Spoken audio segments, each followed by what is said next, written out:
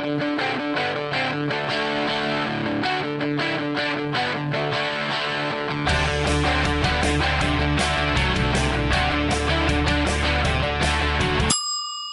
to Stand to Reason's hashtag STRask podcast. I'm Amy Hall, and with me is Greg Kokel. Hi, Amy. Hi, Greg. All right, Greg, let's get right into this. Here's a question from Caleb. Hi, Amy and Greg. Do you have any advice on how to navigate a conversation with my friend when we can't agree on what faith means? He's using the Oxford definition that says, quote, faith is strong belief in God or in the doctrines of a religion based on spiritual apprehension rather than proof. And let me just say, too, I don't have a way of verifying that that's the actual... Right. I looked online, and you have to have some sort of a subscription, so I'm not sure that's what it actually says. Well, the problem here is, and this has happened more and more, is that the word faith is now being polluted, or that's not a nice way to put it. Well, yeah, it's an accurate way of putting it. It's being corrupted by those who mischaracterize the biblical concept. Okay, now this is what's really key. And I talk about this in the Story of Reality. I think I talk about it in Street Smarts too. In fact, I do. In the first chapter on atheism, is that atheists are free to define faith however they want for their own usage. Okay? The problem is when you are talking with somebody else about the concepts they believe in, if you're going to deal with their concepts, you have to deal with their concepts. I mean, this is the classic straw man difficulty. If you mischaracterize the view that you're trying to critique, you are not critiquing the view anymore. You're critiquing something else, a view that person doesn't hold. And this happens a lot. And so I think the way I put it in Street Smarts, because there is this back and forth. Well, as far as I'm concerned, if you have reasons, it's not faith. Okay. Well, then I suggest in the book, well, then what would you call it? I would call it reasons, or I would call it convictions, or say, great, so let's talk about my convictions or my reasons, whatever word they end up giving you. And we won't talk about my faith. We will talk about my Christianity. We'll talk about my convictions. We'll talk about the doctrines I think are true, or the history I think is true. We're just going to totally avoid the word faith because we are not in agreement on that. But do you want to critique my view, or do you want to critique what this dictionary says my view should represent? There's a kind of a parallel circumstance I had with a person who raised an issue from Scripture as an atheist, called the show, and then he said, here's a problem with this verse. I have a problem with this verse. And I said, well, that's what this verse means is not what you think it means. What it means is something else. And then I gave him the meaning in the context, the best I understood it, which was able to evade the difficulty that he thought he saw there. And he said, well, that's not my interpretation of that verse. I said, well, that's fine. You can have your own interpretation, but keep in mind that your difficulty is with your own interpretation. The conflict is with your interpretation. Your conflict is not with me. It's with yourself. And that's what we have here. If people are going to try to characterize faith a certain way, in a way that is inconsistent with our use of the word, then what they are doing is they're beating up on a view that we don't hold. That's a classic straw man. Okay. Now, the way that for Caleb maybe to get around this is to say, okay, let's not use the word faith because you and I can't agree on the definition. That's all right. In fact, this is the way I play it out in the Street Smarts book on the chapter on atheism, distractions. This is a distraction. Okay. Faith means believing what you know ain't so kind of deal. Well, okay, that's not the faith I have. Well, that's what the dictionary says it is. Okay. That's not what I mean though. Doesn't matter what you mean. What matters is what the dictionary says. That's all upside down. So you're not going to convince a person who keeps pressing on the dictionary definition. Instead, you have to go with, well, what would you call it then? Let's give it another word. Not one that the dictionary disagrees with. Let's just find, what would you call the convictions that I have that are based on reasons? Well, let's just call them convictions. Okay, I can work with that. So now we're going to talk about my convictions, not about my faith. And so you do an end run around the challenge, because that which is the atheist is fussing about at this point is irrelevant to any significant conversation. This is why I say in Street Smarts, it's a distraction. I totally agree with that, Greg. I mean, like you said, what do we mean by the word? What does the Bible mean by the word? The Bible clearly gives us reasons. God clearly talks about giving us reasons to trust him. So you can point that out. Now, having said that, I think that is the first approach someone should take. So I decided to look as a second approach. If that doesn't work at all, I decided to look at what the dictionary definitions actually were. So I looked up a bunch of dictionary definitions. And what's interesting, and this is something you might bring up with them, the way we're using faith is the normal way people use faith when they're not talking about religion. Mm-hmm. Everybody understands this use of the word. So here's dictionary.com. Confidence or trust in a person or thing, faith in another's ability. Mm-hmm. That's what we're talking about. Exactly. No, but then they have this second one, belief that is not based on proof. Okay, why? Why is there other... Here's why I think that's in there, because dictionaries are supposed to cover the range of the way people use the word, mm-hmm. and that's the way a whole lot of people use the word. But to enforce one option, given the range, that satisfies the atheist is illicit. You have to use the definition that is in view by the person using the word, right. or else you'll be guilty of the straw man. And I don't want to get away from that. That is definitely the way to go. But I just want to keep going with a few more of these. So here's Merriam-Webster: belief and trust in and loyalty to God. We have no problem with that. Then they have firm belief in something for which there is no proof. Mm-hmm. But what you see here is every one of these dictionaries has a definition that we would agree to, that we mean by faith. So you can't just go to this one dictionary definition of this one within that dictionary's definitions and say that's the one you have to agree to. Here's one, Collins Online Dictionary: complete trust, confidence, or reliance. Okay, absolutely. Sounds good to me. Here's another one for that same dictionary: Christian theology, the trust in God and in his promises as made through Christ and the scriptures by which humans are justified or saved. Bada boom. It's perfect. So I went down the list. Britannica, strong belief or trust in someone or something. Oxford Learner's Dictionaries, trust in someone's ability or knowledge. Mm-hmm. Trust that somebody/something will do what has been promised. This is all great. Cambridge, great trust or confidence in something or someone. Some of these don't have anything about proof. Cambridge Dictionary doesn't have anything about proof. Longman... They just touch on the subjective element, not on the justification issue. In other words, this is what faith means for this person. It means that they're trusting in God or in Jesus. Right. Now, some of these do say strong belief in God or particular religion, but they don't say without proof.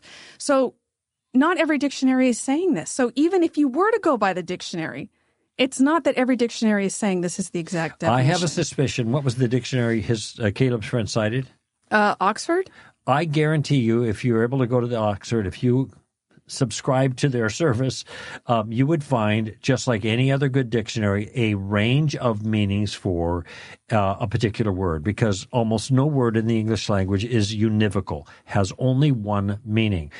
They're equivocal. They have multiple meanings, and you determine the meaning from the context of the conversation that you're thinking about or the writing that you're addressing.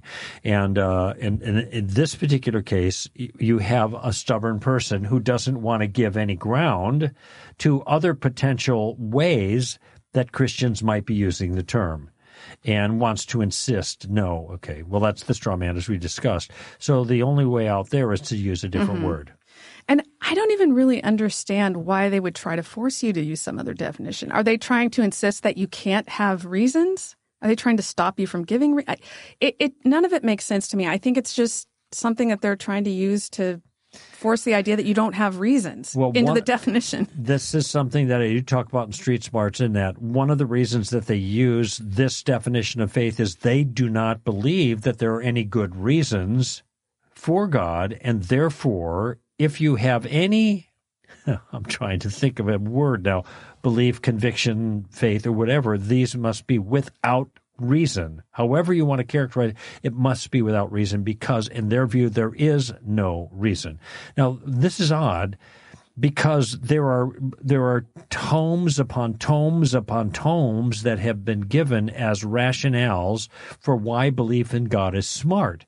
Now, it may be that for any given atheist, none of those reasons are adequate for them. Fine. But that's very different than saying there's no evidence, there are no reasons.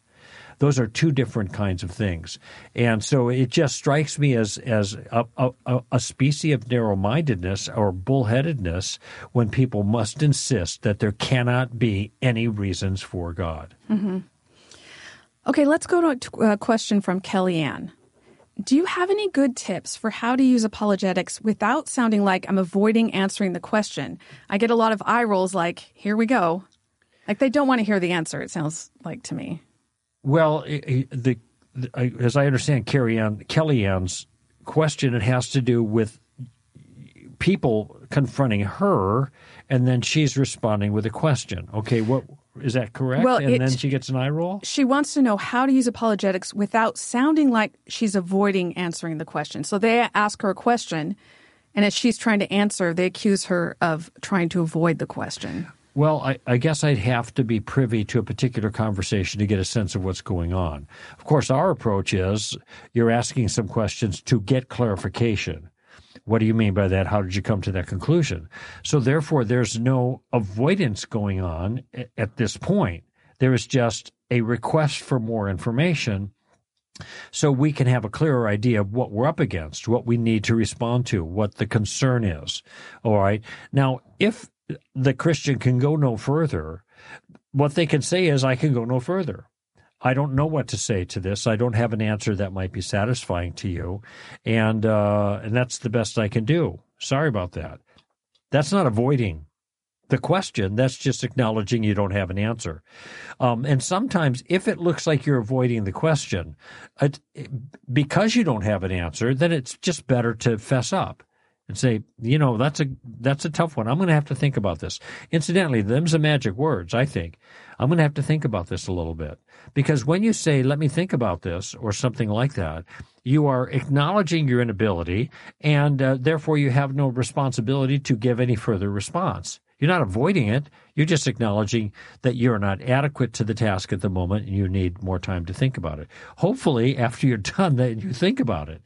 And whatever the particular issue is, you research it a little bit better. But I guess I'm maybe not entirely clear in the kind of circumstance she's facing. What do you think? Well, what if it's a situation where, let's say they ask you a question. I'm trying to think of an example of a question, but it's a yes or no question, but she has to actually explain more than just give a yes or no answer. Well, that's like, do you think if I don't believe in Jesus, I'm going to hell? And all Jews that don't believe in Jesus are going to hell. I mean, there's kind of a classic question that, well, there is a yes or no answer to that. But if you give the yes or no answer, in this case, yes, it's true that a person who doesn't put their trust in Christ to pay for their sins has to pay for their sins themselves, and that happens in hell. But notice I'm giving more explanation. So it doesn't sound so stark and really end up being misleading. Some questions will have a yes or no answer, but even giving yes or no, whatever the accurate answer is to the question, may end up misleading people about the nature of the answer, and so you have to go into more detail. And that's what you need to do. I was actually asked that question about Jews almost like 7 years ago. You were there, and it was a Dennis Prager and a group, and I was on the stage with Dennis, and there was the whole group in the High Holy Days of Jews, and Dennis asked me, if the Jews don't believe in Jesus, something to that effect, are they going to hell? Do they have to believe in Jesus to go to heaven, or something like that? And I told him, I said, just giving you a yes or no answer, just giving you a simple answer is going to be misleading to the rest of the people because it will sound anti-Semitic. So I need to put it in a different way so at least you can get the sense of what the claim is. And that's when I went into a more thoroughgoing explanation that had nothing to do with Judaism, but had everything to do with sinners. It's not, God doesn't play favorites like religions or clubs, and he used to like the Jewish club, and now he likes the Christian club. No, it's a whole different thing. And by explaining it, at least it was more clear what we meant when we said that one must believe in Jesus in order to go to heaven. Here's the calculus of that whole thing. And I guess some might consider that to be evasive. Why don't you just get to the point? Why are you beating around the bush? Well, what I'm trying to do is make it more clear. And I like that way of putting it, of saying, look, I could just say yes or no, but I think whatever I say will be misleading because you're probably thinking things I'm not thinking when I say yes or no. So I think if you could just explain that and then say, so are you okay if I actually explain the answer so you will understand my answer? I just want to make sure that it's clear and that you understand what I'm claiming here. And by the way, sometimes, especially in a public situation, and I was just thinking of a BBC interview I had on the abortion question a long time ago that was very hard. What they're trying to do is, I want a yes or no answer because I want you to look as ridiculous as possible to the rest of the audience. Now, obviously they don't say that, but that's the gamesmanship that's going on in that situation and also some other conversations. And so you want to try to sidestep that so there's clarity about what you're claiming. All right, Greg, let's squeeze one more in here. This one comes from Call Me Joe. What kind of suicide does the statement, certainty is a sin, commit? How do we analyze this statement logically and respond tactically? Well, if the statement certainty is a sin is offered as a certainty, then it's self-refuting. Then it is the sin that it seems to be in a sense, chastising, okay? The other question I would say is, first of all, I would point out, is that a certain statement? I'd apply the rule to itself to see if it satisfies its own demand. And if they mean to say that as a certainty, then they are committing the sin that they're implying no one should commit. Okay. And then there are other things that you could ask. They're counterexamples. This is a false statement. Is it a sin to say that, to use the kind of tired phrase, 2 + 2 = 4? Is that a sin? Because I'm certain about that.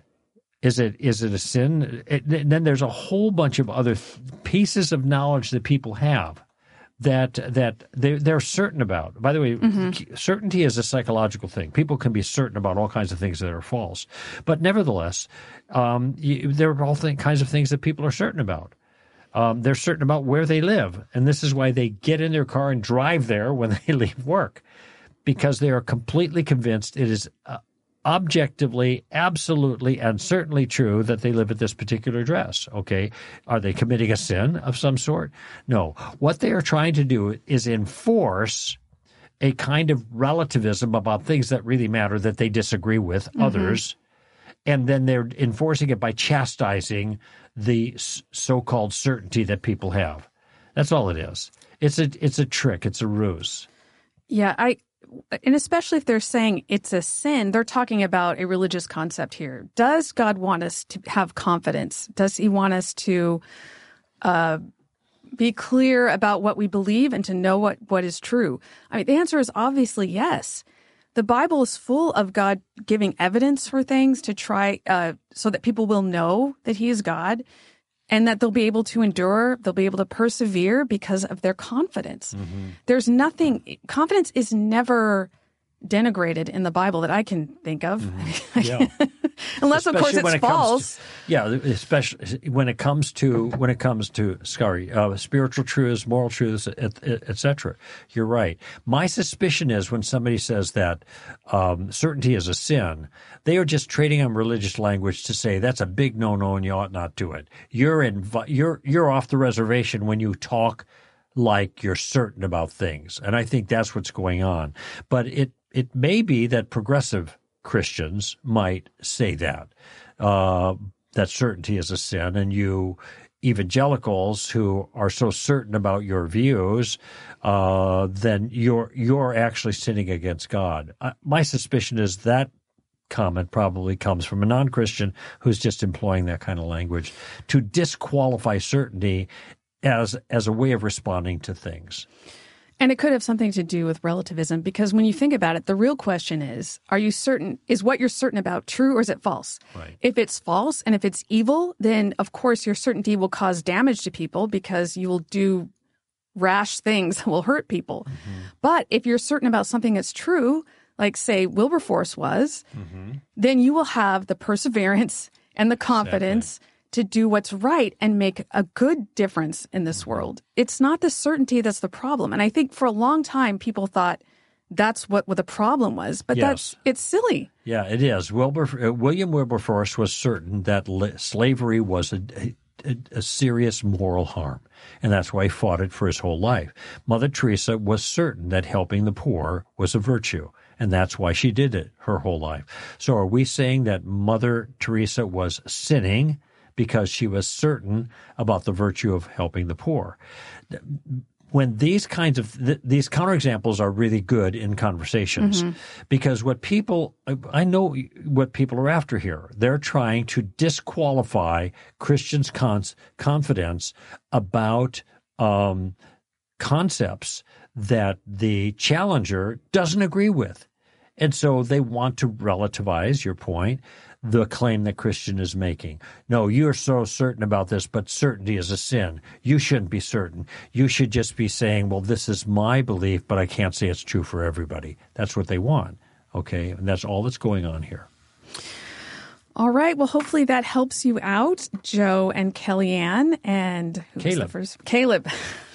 Thank you for your questions. You can always send us your question on our website at str.org through our hashtag STRask page, or you can go to the platform formerly known as Twitter, which I guess we're calling X now.